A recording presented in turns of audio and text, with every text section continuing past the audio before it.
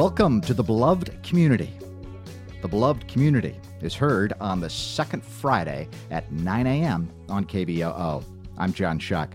On the Beloved Community, we address the philosophical and spiritual foundations for nonviolence, activism, political engagement, and peace building. We hear voices of those who are building the Beloved Community right here in Portland. The goal is to make connections, to gain inspiration, solidarity, wisdom, and insight for your own activism. You can find the Beloved Community and hear podcasts of past shows on the KBOO website, kboo.fm. My guests today are passionate, engaging lovers of life and justice. They are both artists. They present their art as a gift to transform the world. We will have a conversation and hear music from Makana. Hailing from the Isle of Oahu, Makana is an internationally acclaimed slack key guitarist, singer, composer, philosopher, activist, and one of Hawaii's cultural ambassadors to the world. He's recognized as one of the top guitarists in the United States by Guitar Player magazine, and he's going to be at the Alberta Rose on October 3rd. Makana is coming up in the second half of the show. My first guest is from Portland. He is a poet, a Black Lives Matter activist, a basketball coach, and a dad to 3 smart and happy daughters. He is the host of Poetic Justice. Welcome, John Slaughter, to the Beloved Community. Good morning. Glad to have you here. I really enjoyed working with you as you've been filling in for Joanne Hardesty. No, I appreciate you for being that man behind that glass window. Tell me a little bit about Poetic Justice. How'd you get the name? What's it about? So Poetic Justice actually came, I wish I could really take credit for even the name of the show. I can't even take credit for it. I've been traveling the past 10 plus years doing poetry professionally. And about a little more than 2.5 years ago, I was literally sitting in a living room with a friend of mine named Adrian Wright. Shout out to Adrian Wright. He is the founder of Way Too Hot Productions. He throws a lot of shows here in Portland, a lot of hip hop and R&B shows. And I was literally sitting in his living room doing poetry about an hour, just spitting and reciting poems. And he was like, Slaughter, you're dope. We need to do something. And so to kind of rewind, I used to go to the Love Jones, which was here in Portland, over at the Ohm. And I was a regular there. And so I always wanted to do not my own show, but just another Love Jones, bringing back the Love Jones. And if people don't know about the Love Jones movie, it's definitely a poetry movie with Lorenz Tate and Nia Long. Shout out to the poetry community with the Love Jones, who used to actually go out and support the Love Jones at the Ohm. And I just needed to do something. And it was basically a kind of a response to the Freddie Gray shooting, tragedy. There was a lot of talk on Facebook, a lot of just chatter. And I'm kind of one of those individuals who, one of my sayings is I like to walk the walk instead of talk the talk. Mm-hmm. And my buddy was like, hey, we need to do something. What about poetic justice? And it stuck. And it was almost kind of like how fate is, like fruition. It was meant to be. And so I literally called a couple places to see if I could get a venue for an idea for like an open mic show. And Poetic Justice was born. So we've basically been around for over 2.5 years. And Poetic Justice is an all-inclusive, all-welcoming, open mic facet poetry show in which we feature professional poets, and I love having the platform for individuals to come and just share. And so we have individuals who come and share spoken word poetry, free verse, haiku, sonnets, and whatever it may be. And I love having the platform for individuals to just speak their mind. And we don't always request people to have poems that are justified, themed, or righteous in content or matter, but we are going through, I'd say, a modern day revolution, and it's a must that we allow individuals who are artistic to be able to share with the masses unmuzzled, unmuted, and to be able to, regardless if we're following constitutional amendments or whatever it may be, just be able to share to the public in an artistic form their views. And so, as a MC and foundation, I love having the microphone, and I also love having the time and space to be able to allow others to share. And so that's poetic justice. You love having the microphone and being able to share the microphone. Yes, sir. Now, do people need to audition? No. So poetic justice is a movement. Okay. It's an open mic facet to the show. We have 2 shows per month, bi-monthly I call it. And then we also promote more seasoned professional poets. I get a chance to kind of bring in individuals who are even well known, and we just share. And so people don't have to audition for poetic justice. I tell a lot of poets and writers, hey, you come to an open mic at least once or twice, and then you get a chance to be a poetic justice vet. We have over 20 plus poets on our roster. I get a chance to, I have a curriculum to where we get a chance to go into schools, and not only do we share our poetry, but teach kids how to write poetry. Yes, and so I've been attached to Verselandia. That's an all-district poetry slam that the PIO district puts on for PPS. And so I used to run the poetry club at Benson High School. And so I'm literally infused not only with the youth, with the poetry community, but yeah, this is what I do. And so I just love to be able to share, the art of poetry. Tell me about, you said the revolution. Yes, sir. Tell me about the revolution. Well, I'm woke. And individuals who are, alive and woke and in the streets marching on a daily basis. The revolution is something that we don't just joke about. What we saw in Baltimore a couple of years ago, where students were in the streets protesting, rioting, that is the revolution. And it will not be televised. It is happening right now. What we're seeing on social media, what we're seeing on TV with police killing unarmed, I'll say black men, but individuals, people of color. And right here. Here, even in Portland, what we're seeing, what we saw on the Max this past spring is a reaction to the powers that be. And when we talk about the revolution will not be televised, but the revolution is a fight against oppression, capitalism, white nationalism that has to do with anarchy, the bad anarchy. There's sometimes good anarchy. When we talk about the revolution, we're talking about the power to the people. And we're talking about people wanting to buck the system, and the system of what we call capitalism, what we call oppression, racism. The revolution is real, and the revolution, it will not be televised. What we see as in Black Lives Matter, individuals having to protest, gather, march, and I won't say riot, but peacefully demonstrate for rights that were humanly given to us as human beings. The revolution is something that is real, and as a person who is an activist, I feel like it is my duty to make sure we tell the public, get yourself armed and ready.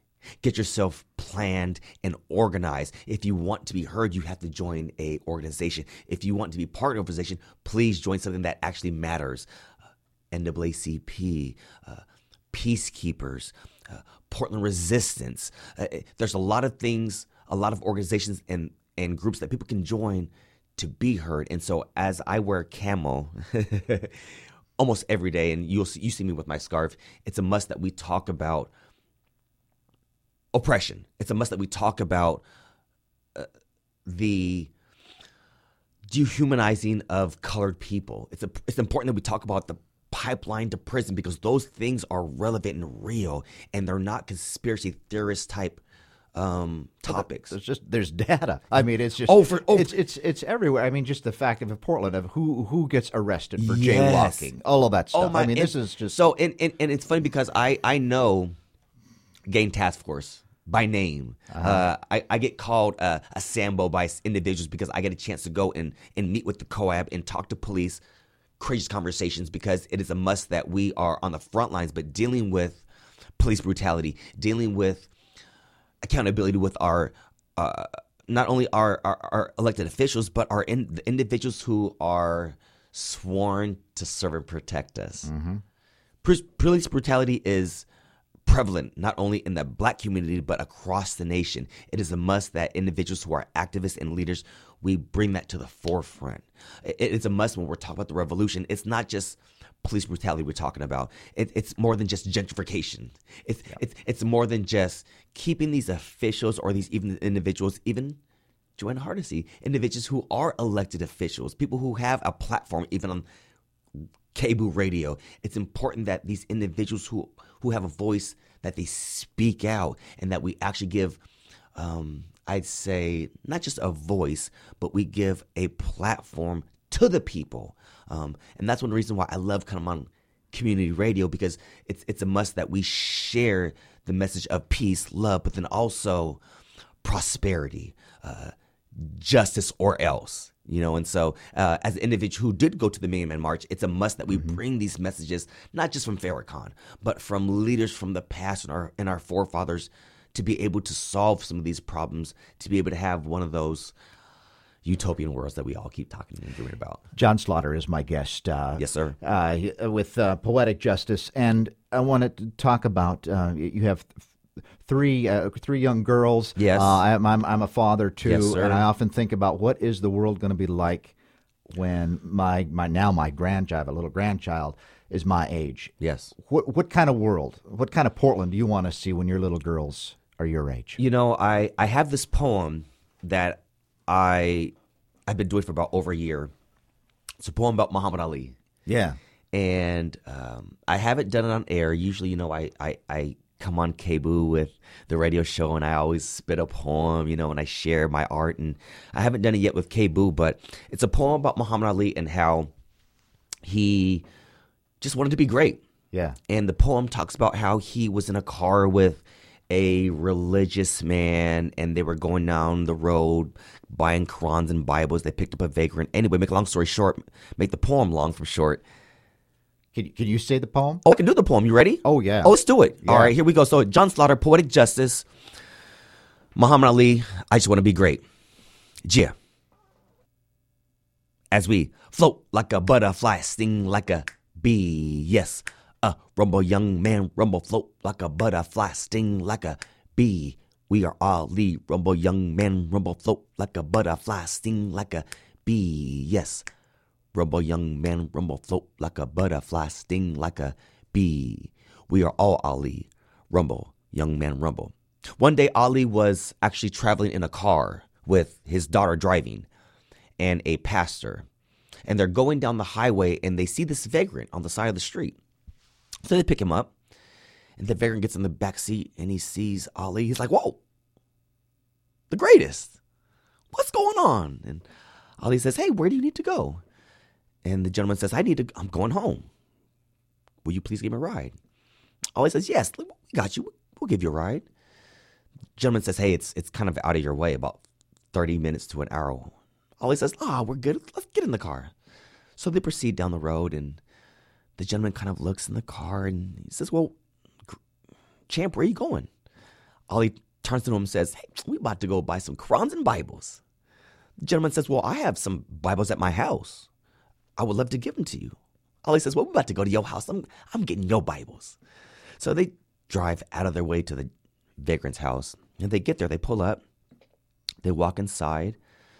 The gentleman comes out with 5 weathered Bibles. And as Ali tries to give him $1,000 per Bible, the gentleman's like, no, I can't take your money. Ali's like, yes.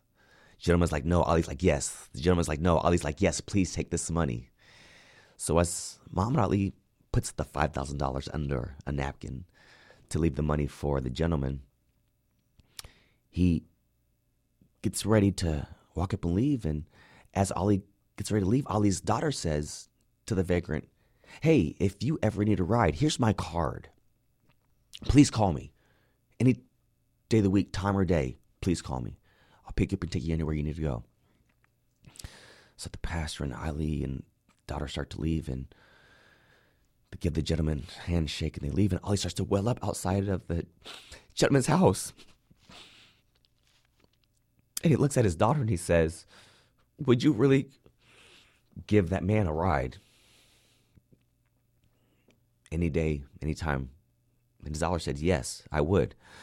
And that's when Ali saw the greatness. And he said to his daughter, that's me and you. And I tear up right now, even telling that story, even doing that poem, because I have daughters. And I just want to be great. And I just want my daughters to be great. And what Ali saw was, what he was always teaching people, was pure, unadulterated joy, giving back. And he saw it in his daughter's eyes, but he's always been trying to teach people. And, you mentioned my daughters, and I'll finish the poem in a second. I just want them to be great, I just want to be great. And great means good, doesn't it? And great just means not just good, but just doing for others as you would want to be. The golden rule, and so great doesn't mean I'm better than all these people I'm going to be. It doesn't Donald Trump great. And Muhammad Ali wasn't always trying to teach I'm the baddest, with his rhymes. Muhammad Ali was one of the first MCs. But he was an artist. He was. And with his rhymes, and he was always trying to teach peace, love. When he changed his name from Cassius Clay to Muhammad Ali, it was because he knew that as a Muslim, that name didn't define him.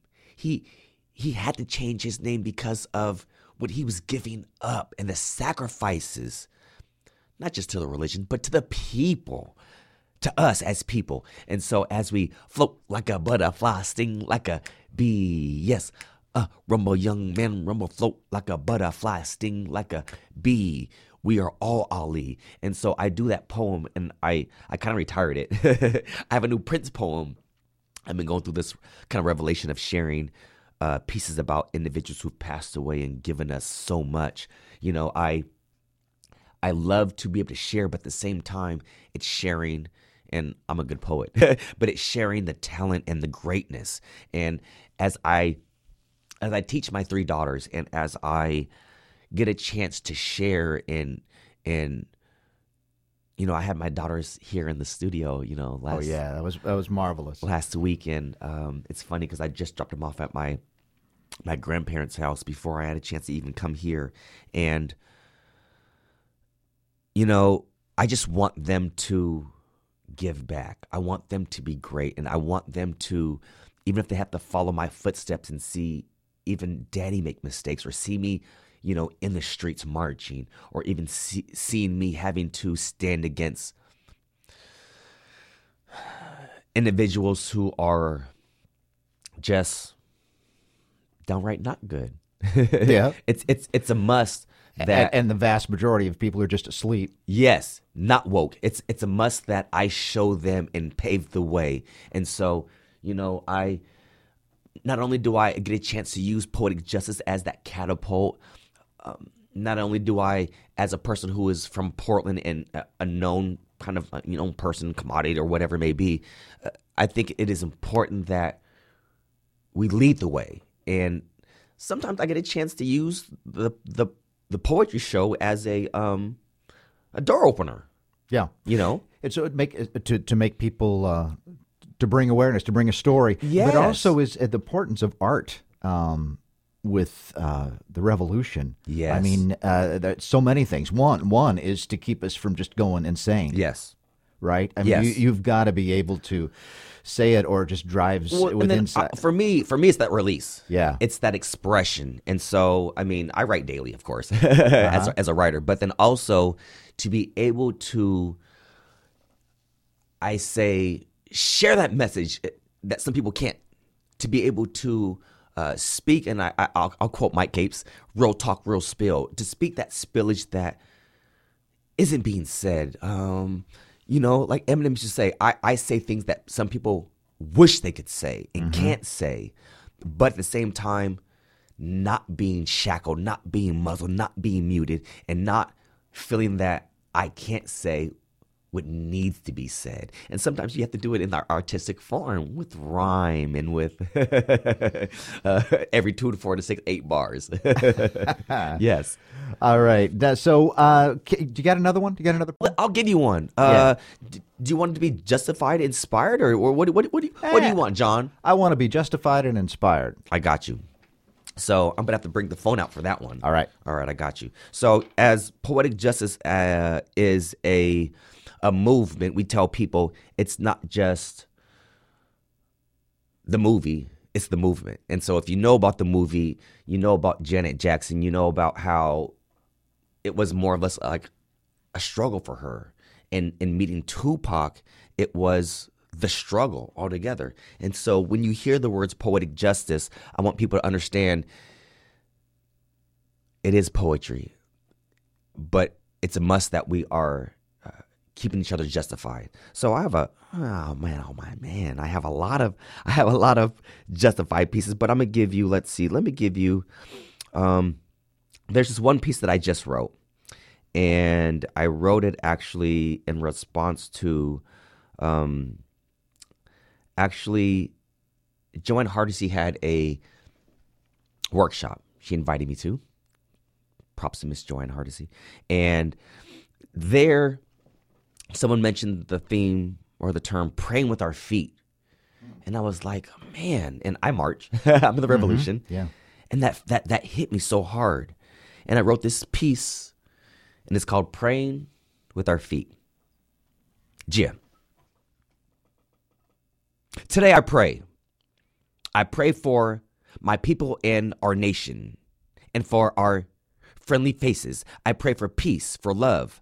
I pray for stoppage of displacement. Tonight, I pray for salvation. No casualties, actually. I pray for Black lives to matter.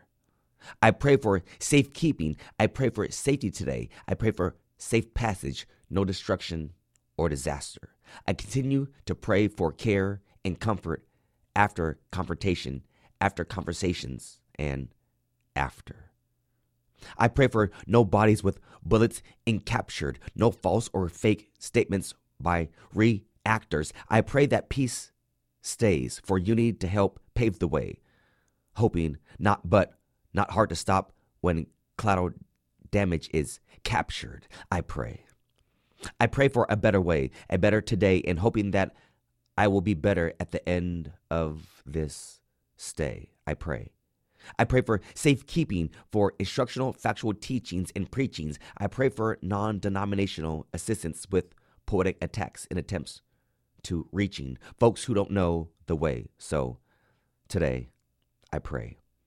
I pray with my hands, my 5 fingers, and my mighty formed strong fists. I pray to inform, to acknowledge, to praise and worship, to ignore and to resist. And today is not promised, so I pray till the day is over, and until the sun comes up tomorrow, I know the day is complete.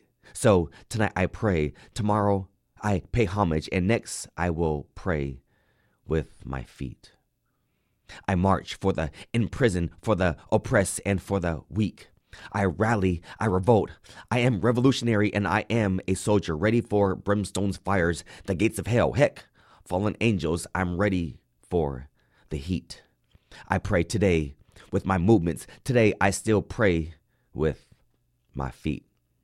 No, I will not take a back seat while water hoses force us to retreat. I will not segregate myself just because of separate Confederate states.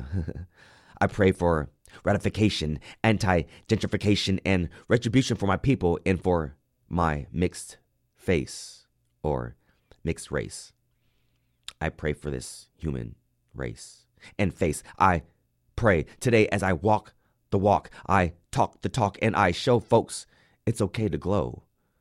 I pray Today, I swing low, follow the depths of the sweet chariot that's coming to carry me home. But I pray, and I continue to stay, and I show the reflection that light guides our echoes and strides through the waters of the underground railroads. So I pray. My feet will stay, and I rely on the important messages to the people. My feet, I pray, and I pray today with devoured, empowered, people. This is not a sequel. I pray with my arms, my legs, and my entire body, and not just my feet. But when I'm moving in the movement, some days I walk the lands of a single footprint in the sand, and I step not to repeat. I pray for prosperity, for protection, and for folks who reach their peak. Well, I pray for folks to retrieve. I pray for folks who have grieved, and I pray for folks who have received nothing but the unfortunate, and for the weary and mentally weakened freaks. Keep Portland weird, right? Nah. I pray today for moments of clarity, wealth, and money, power, parity. I pray because some folks do reap when they cheat. Well, I pray just to make it today, and some will make it today. And I pray with my heart, my soul, forever whole and through the soil and shoe soles. I pray for control. I pray in my seat. And I pray over every meal because it might just be my last. So I thank the grace and the glory of God. Yes, I'm astonished by the act and the retreat. Well, tonight is our chance, and tonight we will dance, and tomorrow we will uncover and discover all cracks and leaks. In deep cover or in wide open spaces, I'm embracing and defacing while defecating on the steps of Poets Beach. But out of the fray and no longer afraid, I will continue to pray every day as I pray. And I may pray just to make it today. I will pray with my feet. So I give you this peace. John Slaughter, pray with my feet. Truth from the heart. Thank you. What's next on your calendar? Where are you going to be? Where can we find you? Oh my God. So I just finished doing a set at the Irvington Block Party. That was dope this past Saturday. So I got a lot on my plate actually. So there's I coach not only girls basketball, right? Yes. So I actually just stepped down, left PCC. I was the women's head basketball coach there. There's a fashion show coming up, September 30th. Poetic Justice is kind of pretty much hosting this fashion show. You know, I used to model back in my high school and college days. How about that? Yeah, so I know a lot of individuals who are in the fashion industry. And so Poetic Justice is hosting this fashion show. We'll be having a kind of big gala with fashion, with the arts. I have some well-known Portland artists who will be performing. Mighty, dope, shout out to Mighty, and an R&B singer from the B-Speak Project. So we'll be doing some poetry, fashion, September 30th. Poetic Justice, we do 2 shows a month. We'll be moving to a new spot, a location called a bar called Home. So we'll be doing Poetic Justice on September 10th. I'll actually be joining Portland Resistance and PSU and we'll be marching in the streets September 10th downtown. So Poetic Justice will be, of course, leading the way with Hands Up, Don't Shoot, Portland Resistance, and just doing some poetry, of course, in kind of guerrilla warfare in the streets. All right. Yeah, and so I have another show October 31st on Halloween, which is a Tuesday. And so, you know, you can find Poetic Justice. We have Twitter, Facebook, Instagram, the website. Like I said, we have the 2 shows per month. But I love to also get in the classrooms. And so I'm also working, my wife is a vice principal. So over at Hosford Middle School. So I also will be doing some Poetic Justice curriculum there throughout the school year. I'll be at Park Middle School this year doing some Poetic Justice curriculum for the kids there. And then also still taking my show on tour and trying to get as many schools as possible. All right, great. John Slaughter, thank you for being with me. Thank you for what you do. It No. has been an honor to know you and John, to meet you this past month. I'll tell you this. I thank you so much for being that individual who was guiding that hand for the show. I thank you so much because without you, I definitely wouldn't have been able to get the show off the ground and even going. But I also thank you because you give individuals like myself and artists and activists a chance to spread the word, the good word, about the revolution, about peace, but then also about good works here in Portland. So I thank you. Namaste. All right, namaste. Yes, sir. This is The Beloved Community on KBOO, Resources for Activism, every second Friday at 9 a.m. Up next, The Sounds of Hawaii. He's recognized as one of the top guitarists in the United States by Guitar Player magazine. His songs range from traditional to highly original, both instrumental and lyrical, exploring a broad spectrum of themes: cultural, philosophical, socio-political, economic, interpersonal, sensual, and universal, often through the lens of humor and sharp wit. He is Makana, and he's on tour. He'll be in Portland October 3rd at the Alberta Rose. Welcome, Makana, to the Beloved Community. Thank you. Aloha. Hey, how did you get your start playing? And can you talk about your teacher or your teachers? Sure. Well, I was very blessed to grow up in Hawaii. I grew up on the island of Oahu, and I first started out in music, singing in the Honolulu Boy Choir, and then picked up ukulele, which a lot of children are exposed to here in Hawaii. And then I discovered at about 10 or 11 years old this very beautiful, traditional, indigenous Hawaiian folk heritage art form that's very rare. It's called piho'alu. In English, it translates to slack key guitar. And it's called that because the keys are slacked. And I can explain more of the technical later, but essentially I stumbled into it and learned from first Bobby Madero Jr., who's a very famous Hawaiian singer at this point. At that time, he was just a young boy of 20 and I was 10. He became like a big brother to me, and he taught me one of the family traditions from one of the old Hawaiian masters named Raymond Kane. I learned from Bobby for 2 years, and then when I was 13, I was so blessed to meet the living master, Sonny Chillingworth, and he was a legend. He had gold records, and he was just an incredible influence in Hawaiian music history. And I became his last student at 13, received a grant from the State Foundation on Culture and the Arts, and learned from him for almost a year, and then he passed away right after that. And you mentioned the style. Tell me how this works. Slack key guitar, S-L-A-C-K-K-E-Y, slack key, is a style that if you think of cultural guitar form styles, like Spain has flamenco, Brazil has bossa nova, the South and the Delta has the blues. So Hawaii has Hawaiian slack key guitar, and we call it that because of there's two ways to describe it. One is a way of tuning, and the other is the style or the approach of playing. The way of tuning is really unique. There are tunings that are unique to some of the old families, almost 200 years old. And these tunings sound very exotic, and they are chords. So by tuning the guitar to a chord, the hand no longer has to hold the chord. It can be freed up to alter the sound. And then the picking hand creates a bass pattern with a rhythm and a melody. So like a typical bass pattern would be like dong, dong, dong, dong, or dong, dong, dong, dong, dong.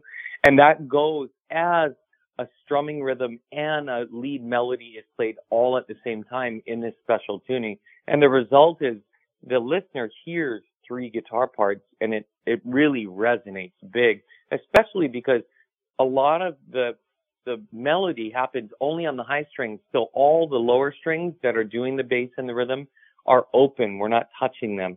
So that creates a really big resonance. It's very different than, say, walking jazz or classical, where you might have a bass line, but you're fretting it, so you don't have as much resonance. Slack key guitar is all about resonance and and simulating three guitars in one.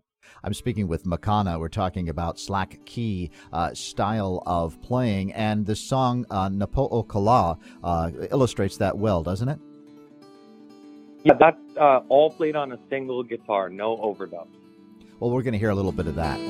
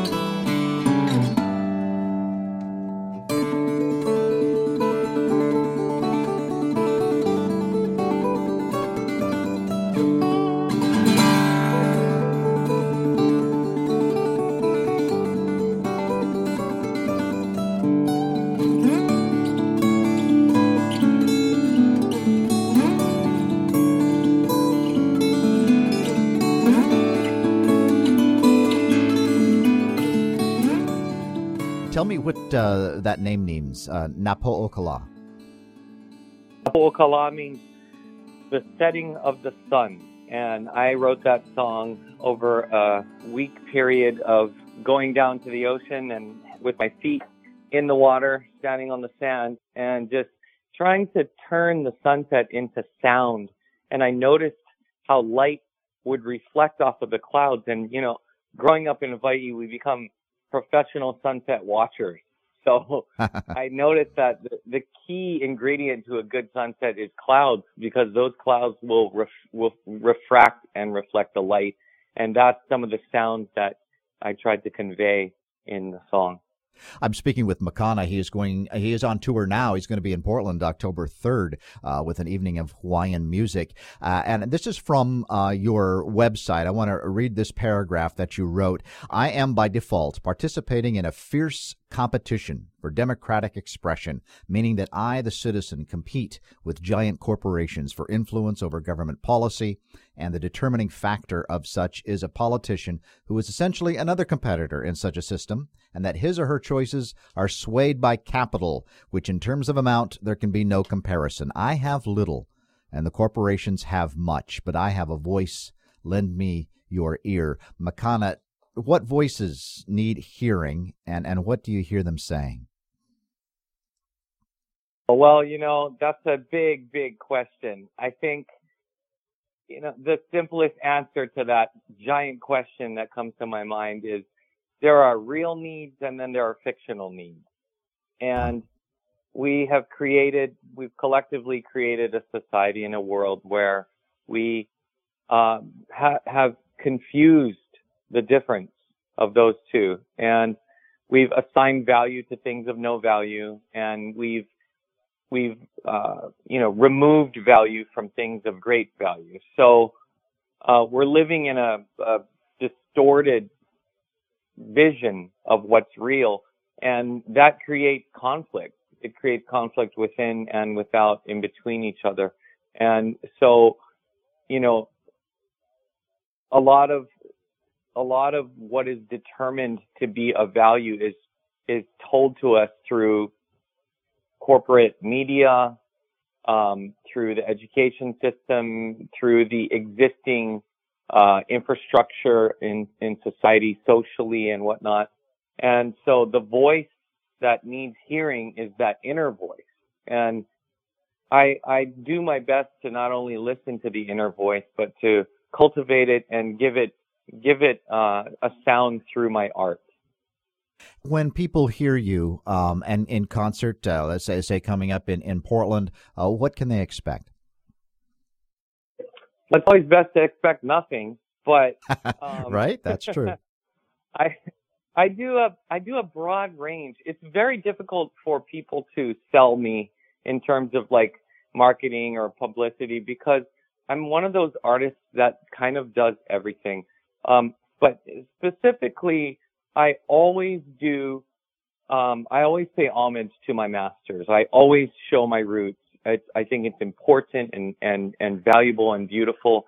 And so a good part of the show, I go deep into the guitar and I sing as well. And I do songs of my homeland, of Hawaii, some in English, some in Hawaiian. And beyond that, there are two other main genres that I like to go into. One of them is kind of the 1960s, 1970s troubadour folk vibe, like a la James Taylor and that kind of thing. I do my own spin on a few of those classics. And then I write a lot of music, and some of my more popular original music is, and I always say I don't do political music. I just write about things that are relevant to people's lives. So those are some of the songs I go into. Now, one of the songs that you may be singing is We Are the Many, an anthem for the Occupy Wall Street movement. Can you tell me about how this song got started and what you're doing with it? Sure, that's quite a story. Basically, back in 2011, I just had come home from New York. The Occupy Wall Street movement was growing, and I don't generally join movements. They turn into mobs. I like to think for myself, and although I may agree with the general concept, I don't like to associate myself with movements. I'm an artist, and I just like to share my viewpoints. It so happened that I came home, and there was an article in the New York Times that really pissed me off, and it basically mocked my generation and said, you know, there's this big movement going on. Where's the music? It said, you know, the movement lacks melody, and were this to be happening 30 or 40 years ago, we would have tons of anthems and songs, but we just hear silence, a pin drop from the young generation. I guess they're not educated in economics, and it really chastised my generation. So I sat down on my living room floor and with my guitar in 4 hours penned this song called We Are the Many. And it was just my response to that article. Anyway, the song got finished. I thought, I should put it up online. So I started making a YouTube video, and it had a lot of historical context that I created for it. And coincidentally, I got a call from the White House. And I had previously played at the White House in 2009 under the Obamas. And so I got re-invited to perform at a world leaders dinner, which would be hosted by the Obamas, featuring 21 presidents and prime ministers. I accepted, and it so happened that the night of the dinner, it was so funny. You know, I don't know if people are into numbers, but I released the song on November 11, 2011, which is 11/11/11. And it immediately went viral. And the next day, I was to play the world leaders dinner. So as soon as it started going viral, this happened in 24 hours, I got calls and emails from people I haven't talked to in years. And it just, everyone was like, I know you're going to play for the president. You have to play this song. And I told everybody, you guys are crazy. I can't play this song at this dinner. They want me to play nice, sweet Hawaiian music. And anyway, I kept it in the back of my mind. I didn't know what I would do. I got to the dinner, and it was very intense, high security. And I mean, it was a scene. You couldn't even get in 7-mile radius. It was so high security. And I started playing, and they had me for 2 hours. And after an hour, I finally had enough courage to do it. And I had a shirt underneath my jacket that said Occupy with Aloha that my friend had made for me.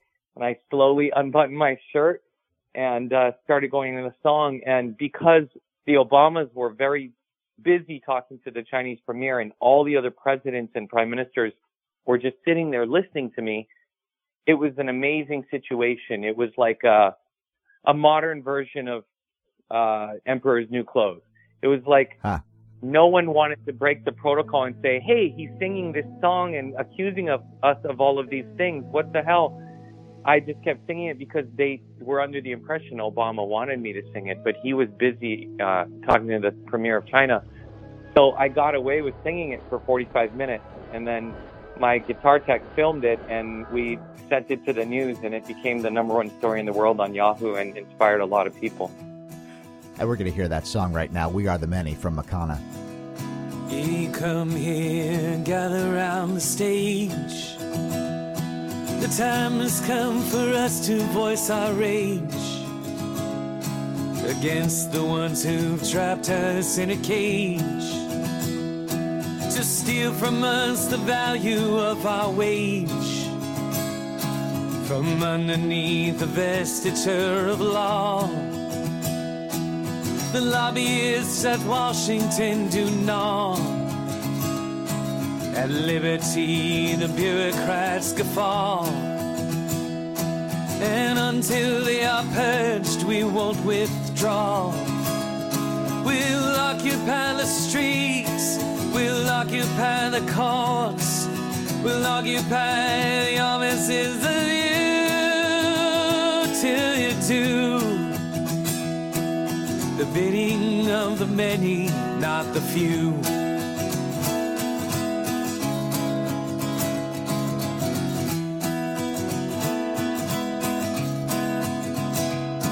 Our nation was built upon the right of every person to improve their plight. But the laws of this republic they rewrite, and now a few own everything in sight. They own it free of liability. They own that they are not like you and me. Their influence dictates legality. And until they are stopped, we are not free. We'll occupy the streets, we'll occupy the courts, we'll occupy the offices of you, till you do the bidding of the many, not the few.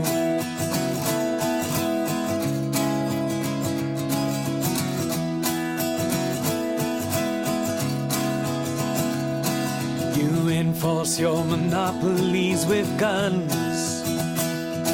while sacrificing our daughters and sons. But certain things belong to everyone. Your thievery has left the people none.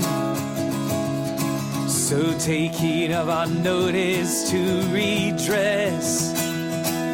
We had little to lose, we must confess. Your empty words to leave us unimpressed. A growing number join us in protest.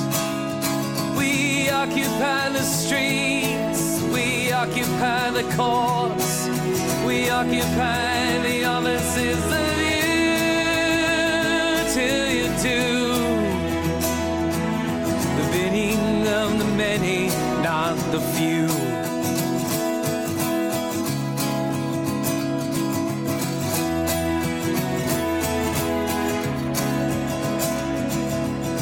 You can't divide us into sides, and from our gaze you cannot hide. Denial serves to amplify, and our allegiance you can't buy. Our government is not for sale. The banks do not deserve a bail. Makana, we are the many. So when did Obama's did the president talk to you about it afterward? They found out through the news, and I got some fierce emails from the State Department, but after a while they dropped the issue because I made an insurance policy by going on the news, and if you Google CNN Makana, it's a pretty funny story. That's me live, and it looks fake because the background is Waikiki. It's so beautiful. It looks like a green screen. The whole thing is like a fantasy. It's amazing. And I basically was asked by the CNN interviewer. He said, "So do you think you're in any kind of trouble?" And I responded live on international TV. I said, "For what? Singing?" I said, "If I'm in trouble for singing, this country has major problems." And And that was my insurance right there. So I got away with it. Absolutely. Well, you have certainly earned a lot of cred there by getting nasty emails from the State Department. Makana is my guest on Beloved Community. Tell me about this other song that I want to play a little bit of too as well. Song for Sunny. Oh, great! I'm glad you discovered that one. Song for Sunny was the first song I ever wrote. I was 15. My dear friend Robi Kahakalau, who is a Hawaiian scholar and singer, helped me with the Hawaiian language section of the song. And I wrote this the day after I found out Uncle Sonny passed away.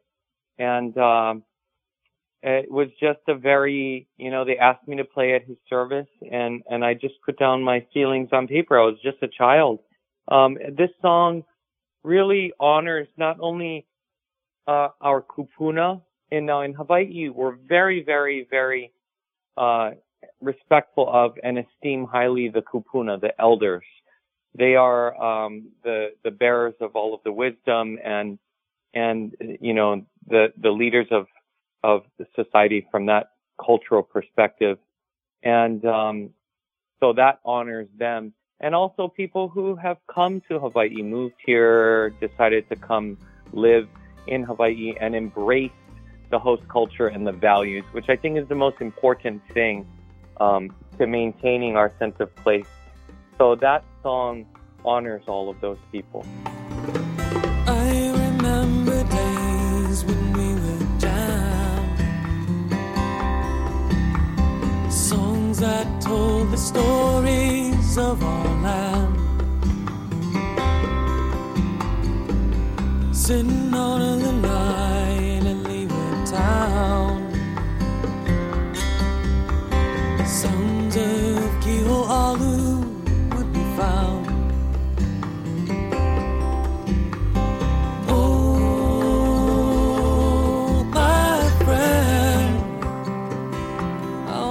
Those days,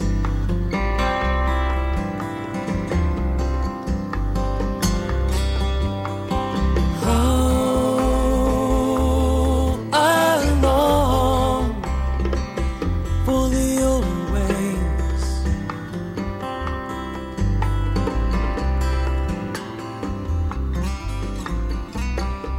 Song for Sunny by Makana on the Beloved Community. Tell me, before we go, I've got tell me about Hawaii and the values. You talked about the importance of elders. What other values do you bring from Hawaii that the rest of the world could use right now? Hawaii means Hawaii. Hawaii is fresh water. Ha is the breath of life. I'i is little. That little place where the waters of life are flowing. And Hawaii is land-centric, meaning like all of the perception and the value is around the land. The system of land management, which is called ahupua'a, is how they divide the land. And really, there's a term that we tried to live by called aloha aina. Aloha aina. Aina is the land, and ai is the word to eat. So aina is that which feeds us. Aloha is to share the recognition of the breath of life. So aloha aina is to really acknowledge that the life of humanity is in the value of healthy land, is in the caring of that land. There's a phrase in Hawaii, ua mau ke ea o ka aina i ka pono, which means only through a balanced relationship with the land can life be perpetuated. And so that's, I think, the biggest value. And then there's the spiritual value of aloha, which is almost like namaste. It's a recognition. It's an action of recognizing yourself and the other. So as we perceive others, we also perceive them as ourselves. It transcends the pronoun war, I like to call it, where we recognize that, I just posted yesterday on Twitter, I said, it's rare to find this in the world, but it's important to act from a space of considering how your actions will affect others, and that's called empathy. And so I think that's built into the value system here. Makana will be in Portland. He's on tour now. He'll be in Portland October 3rd at the Alberta Rose, a Hawaiian evening with Makana. Thank you for being with me, and thank you for your music and your work. Aloha. Thanks, John. Aloha. You're in a better place. And that's the show. You've been listening to The Beloved Community. Go to the website, kboo.fm, and look under the list of programs for Beloved Community for a podcast of this show and podcasts of all episodes of The Beloved Community. Catch The Beloved Community every second Friday at 9 a.m. on KBOO. I'm John Shuck. Be well.